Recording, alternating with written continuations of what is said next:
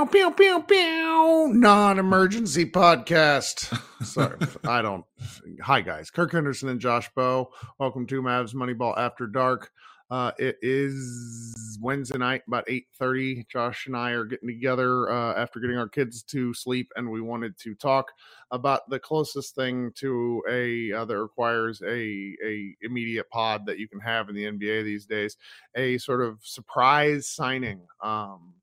It's not been made official by American media yet, but two huge European outlets have said that Facu Campazzo is signing with the Dallas Mavericks, and Mark Stein, you all know Mark Stein, independent writer, formerly at the ESPN, New York Times, everybody that matters, said last night that, and I'll just read you the tweet.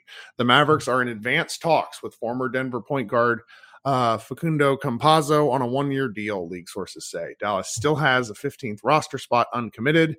Campazzo appears increasingly poised to seize it, barring unforeseen Mavs moves before opening night rosters lock. So I read that tweet, and Josh and I debated, frankly, getting online and talking about this last night, that this is a foregone conclusion where they're hammering out the details. Then today, when these two European outlets confirmed it, it felt like we should just go ahead and talk about this while we have the energy.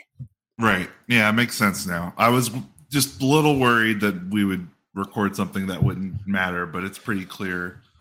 And it still might not matter, like maybe it'll blow up. Maybe the grassroots effort led by me and me alone that this is a stupid move will result in them not signing him. But hey, a boy can dream. Yeah, I feel like we're going to talk about it. And I feel like that there's two discussion points here. And one is, I don't know whichever one you want to start off with first. But one is, at the end of the day, this likely won't impact anything in the grand scheme of how this basketball team performs this season. And that at the end of the day, it shouldn't be something that should rankle our feathers too much. Yada, yada. And then the second point is being, all that being said, once again, the Mavericks process and decision-making that led to this moment, as small as it is following a trend line that goes back for years now and is worrying and it's frustrating, right? Yeah. So, well, let's talk about let's talk about the practical element of this first. Campazzo is a 31-year-old Argentinian point guard who has spent the past 2 years with the Denver Nuggets.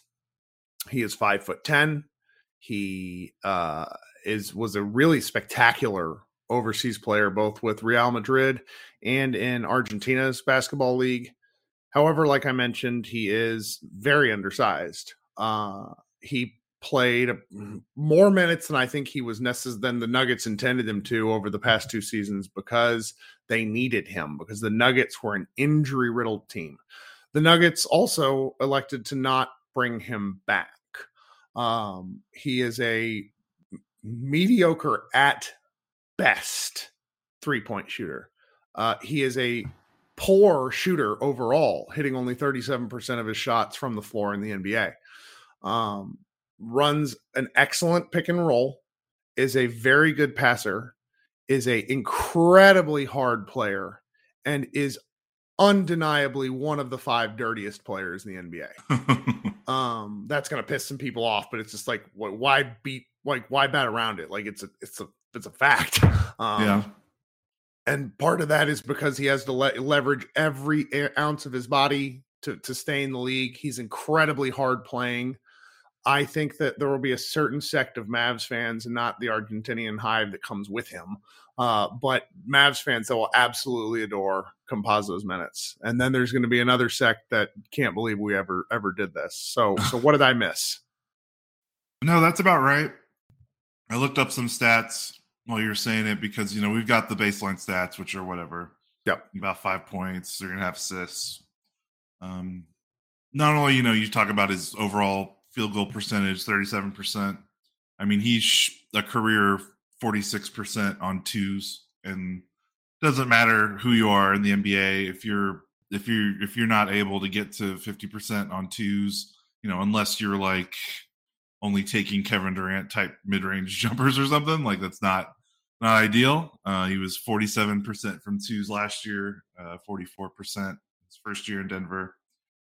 And then another thing was last year, like you said, he played way too much. Like, I don't think they signed him intending him to play as much as he did. I mean, his first season in Denver, he played 65 games and averaged almost 22 minutes a game. And then last season, he played another 65 games, another almost 20 minutes. I want to bet that when Denver signed him, they probably were anticipating him to be like an emergency backup guard.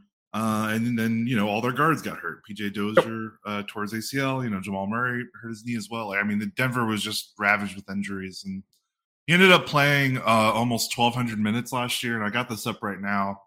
Of any Denver Nugget player to at least play 1,000 minutes last year, he had by far the worst net rating of any Denver Nuggets player.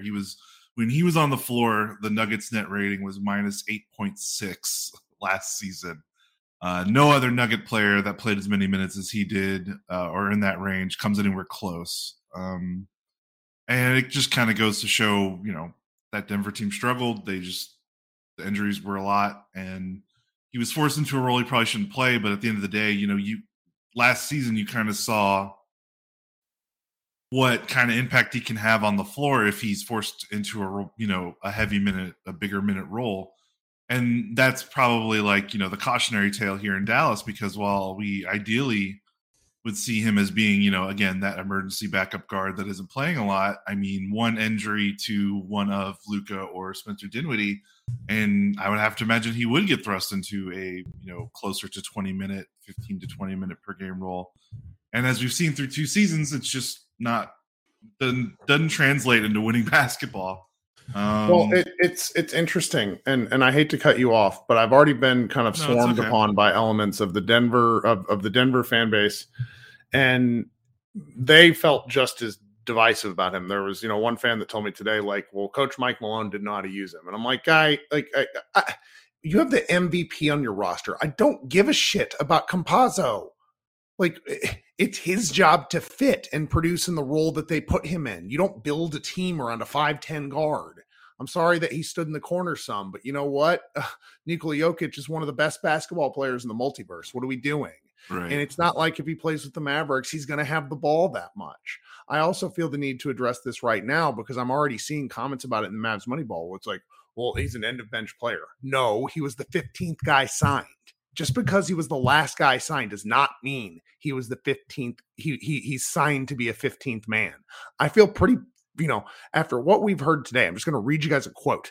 We're recording this at 8:30. At 11 o'clock this morning, Nico Harrison on the ticket. I'm not worried about us not having a third ball handler. And he went on to cite the presence of Ntilikina and the improvement of Josh Green. I'm sorry, you do not sign Campazzo if you are confident in Frank Ntilikina and Josh Green. You don't do it. And we're going to circle back to that around in a big picture way in just a few minutes. But I just felt the need to sort of bring that up in the context of the conversation. He is going to play minutes. I would not be shocked if he plays 15 minutes a game. Now, you're going to probably look at me and say, Kirk, it's 15 minutes a game. Can he steward the offense in that time? Maybe, probably. Okay, it'll probably be fine. And I just find myself irritated for some of the bigger picture reasons. I think in terms of the game-to-game stuff, we will probably look at Campazzo and be just fine with him. What do you think? Yeah, I'm with you. I think I learned my lesson a couple years ago. Remember when the Mavericks signed Wes Iwundu, and there was that whole online debate about, the roster was basically going to come down to, are they going to cut him or are they going to cut JJ Barea? And I got really thinking back on it now, I got really mad online thinking that they would cut Iwundu and keep Barea for, a lot of reasons. Barea's not going to play. He's older veteran, and Iwundu plays a position. Yeah, Iwundu plays a position of vital need.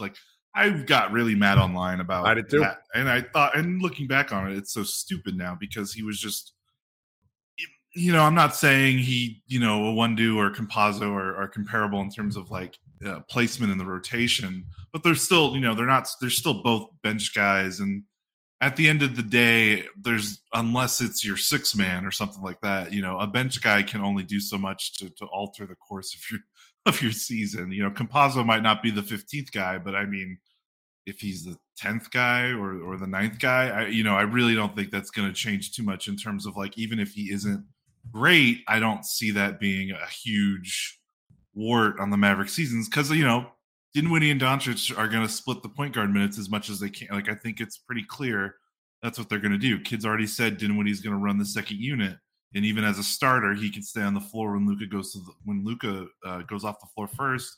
He can run the bench unit, and then you kind of maybe use Campazzo to fill in, the gaps when both of those guys aren't on the floor. But that's going to be against other bench teams. Like, it's not going to tank the team, or maybe they'll be, it's.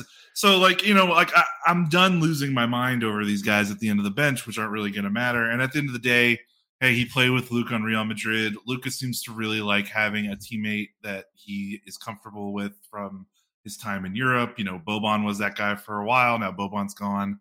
Like, I can see it. Like, think about that Iwundu Barea decision.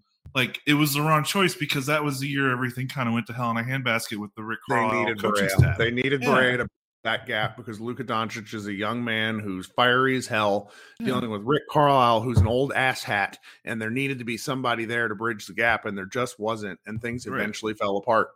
Yeah, and I was wrong. So, like, I refuse to get angry at this because knowing that and knowing how much he's going to play. So, but having said all that, I understand your point, and I do think, I think this is objectively funny. That the team spent all summer saying that they were going to be okay with backup guard minutes because, of what they believed in Frank and Josh Green. And it basically took 1 week of training camp for them to be like, no, we're not. And I think that's kind of funny. It's kind of the time, if they signed Campazzo 3 months ago, I don't think it's as funny. I'm just talking kind of just funny. Because it's clear that I don't think Campazzo was in the plans. Yes. Otherwise, they would have signed him 3 months ago. It's just obvious they got into training camp and they started having practices and they went, "Oh, okay, we were not right about this, so now we need to fix it." And that's the funny part, and that's the part where I understand big picture wise we get mad, and I know that's kind of where you want to jump off to. Well, and the more I think about it, the more I just sort of come back to understanding that in the big picture sense, this year was always going to be about the Dallas Mavericks taking their medicine, getting out from underneath the draft pick restriction because they owe the New York Knicks something and they really can't afford to trade anything else. We've talked about this a time and a half. It's going to be one of the big discussion points for the next year if Dallas continues to sort of stand pat. They played the market gambling, hoping that something would come out in the wash from the Brooklyn Nets sort of trade standoff and everything that's going on with the Lakers. Like, they just don't have a lot of things that they can do, the Dallas Mavericks, I mean. And that was why, the Dragic situation and their decision to basically not really engage with him at all was immediately frustrating. What was also frustrating and remains to be frustrating to me is the sort of local talk around Dallas where it's just like, well, why are you getting mad about this? Why does this matter? And then I look at the depth that the Mavericks have compared to the depth of, let's say, the Philadelphia 76ers or, the Clippers, who are an embarrassment of riches, or the Nuggets, who again parted with this guy. The Mavericks, Mark Cuban said something to the effect today of 25 teams got better this offseason, as typical kind of Cuban doing his best to bat around things where he didn't want to get fined because he inadvertently dipped into the Wembanyama talk. But it's the Mavericks are ahead of schedule because they made the Western Conference Finals. Then they took a step back, which happened. The why and how I don't want to rehash. But then they had this last roster spot to which they had sort of said, we're going to see what happens. And when you say that, I'm willing to give you some benefit of the doubt. Even with the Campazzo signing, I'm willing to give the Mavericks front office a little bit of the benefit of the doubt. this just clearly wasn't in the plan. They've built a lengthy team of 6'4" or taller guys. Everybody has good wingspans. They take up a lot of space, and they signed a 5'10" guy. If all the stories about one of the reasons why, there were some reported rumors and murmurs from guys close to the Dallas beat. Yeah, that they didn't sign Dragic because kid didn't like his defense. So. Then that's a perfectly reasonable response. Yeah, I don't like it, but that's a rational reason. So why do you sign Campazzo? Then you go sign Campazzo, who might be a willing defender. Like, he is without question a more willing defender and a better defender than Dragic, but he is also 6 inches shorter. And if you don't think 6 inches matter, folks, you're being lied to, is what I'm going to say. And it just sort of has been a bit of a challenge for me to accept this, because not this signing, but just kind of the process, because this has been going on for much longer than the current front office, where we're just kind of told to wait and see, it'll be fine, yada, yada. And I find myself sort of big picture concerned about the Dallas Mavericks depth, and this doesn't do anything to assuage it. And when I hear people talking about, I had a conversation today, which goes up with our friend Bobby, or going up tomorrow with our friend Bobby Corrala. And he said, I just feel like this team is deeper. And I don't know if I agree. I think they sort of rearranged pieces. And it's hard to win. The Mavericks are in a difficult spot because they just have elements of talent dearth compared to other teams. I mean, as of right now, this team has Theo Pinson, which is essentially a cheerleading spot. He cannot play NBA basketball in reasonable minutes, as far as I understand it. Frank Ntilikina, a project of projects, who has played 23 preseason minutes, was supposed to get backup point guard minutes and has 0 assists and 4 turnovers. Josh Green, a player who we are all having high hopes for, but this signing sort of dashes elements of what he was supposed to bring to the table, where we're going to see him get to handle the rock. And this signing basically craps all over that. I mean, maybe I'm wrong. Maybe I'm just sort of missing the point here. Like, I'm not mad. I just feel like this walks back elements of what we understood the plan to be. Yeah. And like you don't sign this, like I said, if you do this in June or July, that's part of you don't do the signing weeks before the season starts. I mean, we're what, 2 weeks from the season starting? They play a week from today. Yeah. Oh, a week from today. Like, you don't. Welcome to the season, Josh. Yeah. Sorry. I'm just saying, like, you don't bring this guy in unless something that you thought was going to go right didn't go right for you. And it's clear that what didn't go right was they didn't see enough from either Ntilikina or Green or both in terms of being able to handle some point guard dude. I mean, that's got to be it. I mean, if those guys were doing what the Mavericks said that they hoped that they could in, when they were talking about it in August and September, then this signing doesn't happen, right? So you're being kind. You are using the word hope. That's the incorrect term. We were told that this is what would happen. Okay. Mark Cuban said it on Dalton Triggs' podcast. Nico Harrison said it today. So a large part of what happens, and we've seen this with Cowboys and every sports team, is a team has to have a bit of a unified message. They are quite reasonably banking on the fact that no one is going to care about this. And maybe no one should. Maybe it's just me and you doing the thing we tend to do, which is read too much into it and worry too much. I will just simply note that when the Mavericks get to the playoffs this year, and they're going to get to the playoffs, there's going to come a time and place where we look at the 8 to 9 guys who need to play, and then we look at the 8 to 9 guys who they're matching up with and the other team, and we're going to say the same thing we've said for 3 years. The Mavericks need more. Yep, and that's the big picture thing. That again, your 9th, 10th, third string, third guard on the depth chart, point guard isn't, he's not. It's not his fault. Yeah, no. He's not the bearer of this. It's just, again, the tiny paper cuts that they seem to endure that just eventually adds up into something that is undesirable. But knowing how things work, and like I said, they make it work every year. Yeah, I bet you Campazzo has a great would not shock me if he has a great year, because that's just kind of how things go. And it feels like the players that I think they bring in that are going to perform really well seem to, like, I was really big on Josh Richardson when they brought him in. I really liked Wundu when they signed him. I loved James Johnson. I even liked DeLon Wright when they made that signing, and those guys don't turn out, but then the other guys will. So it's just knowing my luck. Usually, how I feel, it feels like the opposite happens. I've been on a kind of a cold streak with that, so I don't know. Maybe Campazzo is a revelation. Who knows? I mean, the Mavericks seem to make lemonade out of lemons regularly. So we'll see what happens. But again, the process, even if Campazzo does work out, the process is frustrating, because again, in July, we were like, okay, you lost Brunson. Let's stop talking about that. What are you going to do to do your best you can to replace him? You've got a mid-level exception, and you've got a first-round pick that you can trade. Well, they traded it for Wood, and they used those two resources that they had, which were really the only resources they had this summer, and they got two centers. And, that's fine. I think those two players are going to be really productive and helpful. I'm so excited to see what Wood can do. And I know JaVale McGee kind of has a baseline of productiveness in a minutes range. But again, it's just like, we're like, where's the, so how are you going to replace this? And we got told that it's not a big deal.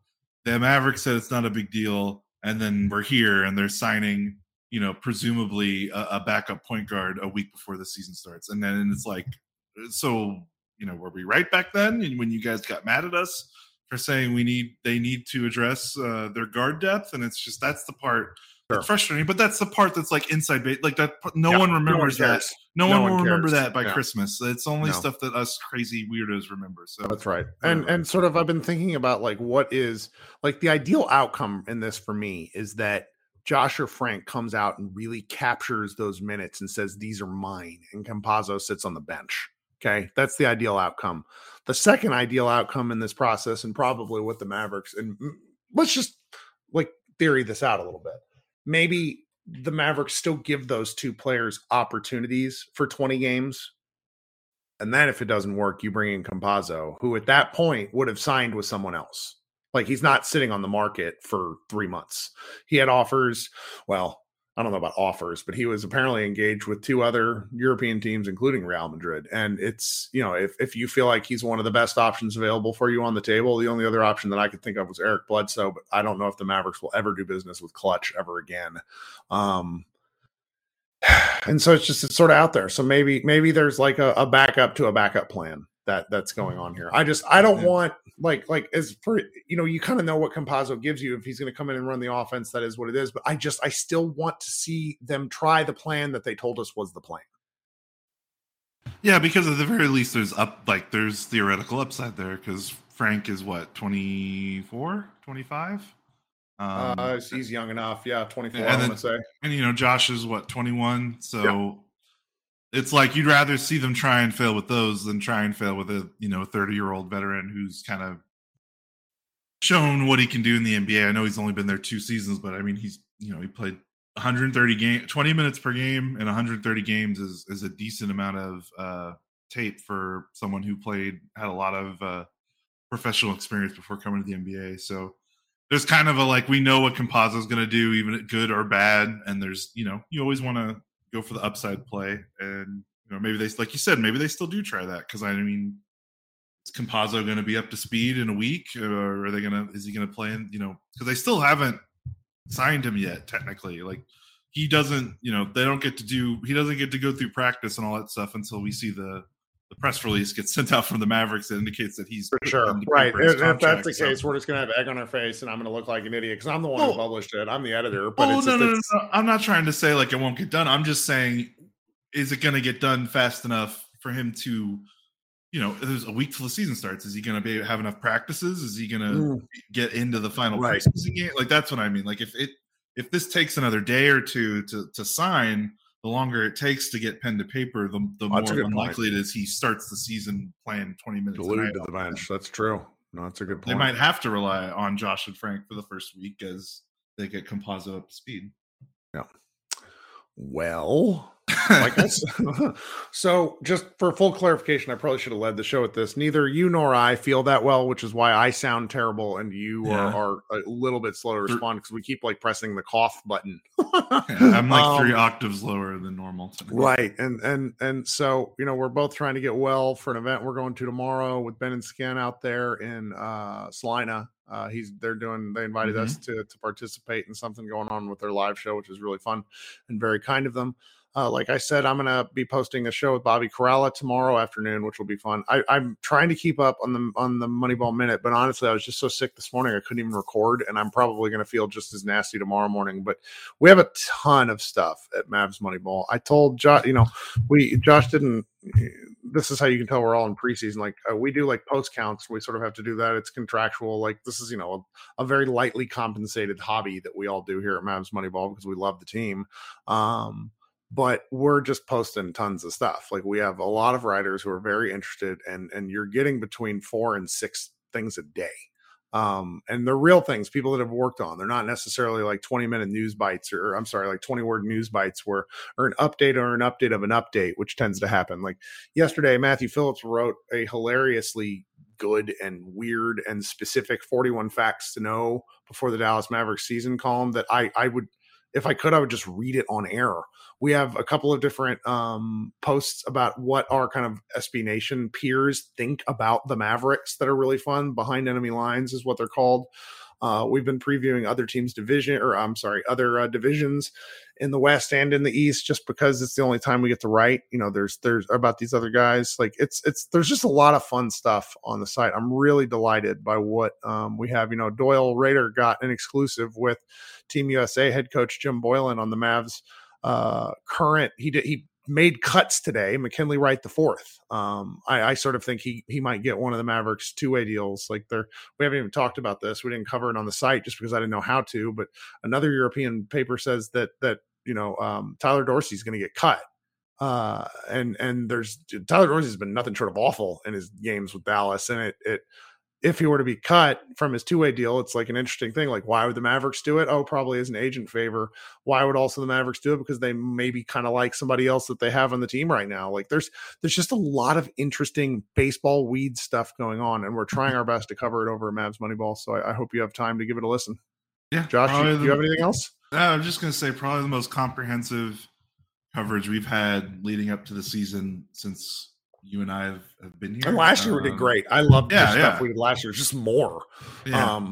And the really fun part will be, and you guys who have followed us for a while, is to see if we can do this without dying. Because like we all do this in addition to like our regular lives and jobs, and I'm a lunatic and no one else is. And it's like, how do we squeeze, and still have fun with this? I don't know. I'm having a lot of fun. Bobby and I talked today a little bit about how like the ride to the top in terms of expectations is we're here now. We're at the high level of expectations, and what can we do while covering the team to still make it fun without delving into what I refer to as like the Philadelphia 76ers, like fan abyss of darkness where you never have fun with anything and you just bitch about the team. I don't want to do that. No. Well, as I had a podcast where I bitched a lot, perfect me. Yeah, that's all right. So, all right. Well, this has been fun. You and I will probably be back on Friday night, and if we don't, we might have something going Friday night. So we'll see. But we'll get stuff up on the site, and we've got a week till the game, so everybody kind of enjoy your final days without a basketball grind because it starts in earnest very soon. This has been Kirk Henderson and Josh Bowe of Mavs Moneyball After Dark. Rate and subscribe and all that good stuff. We really appreciate your time and hope you have a good Thursday and Friday.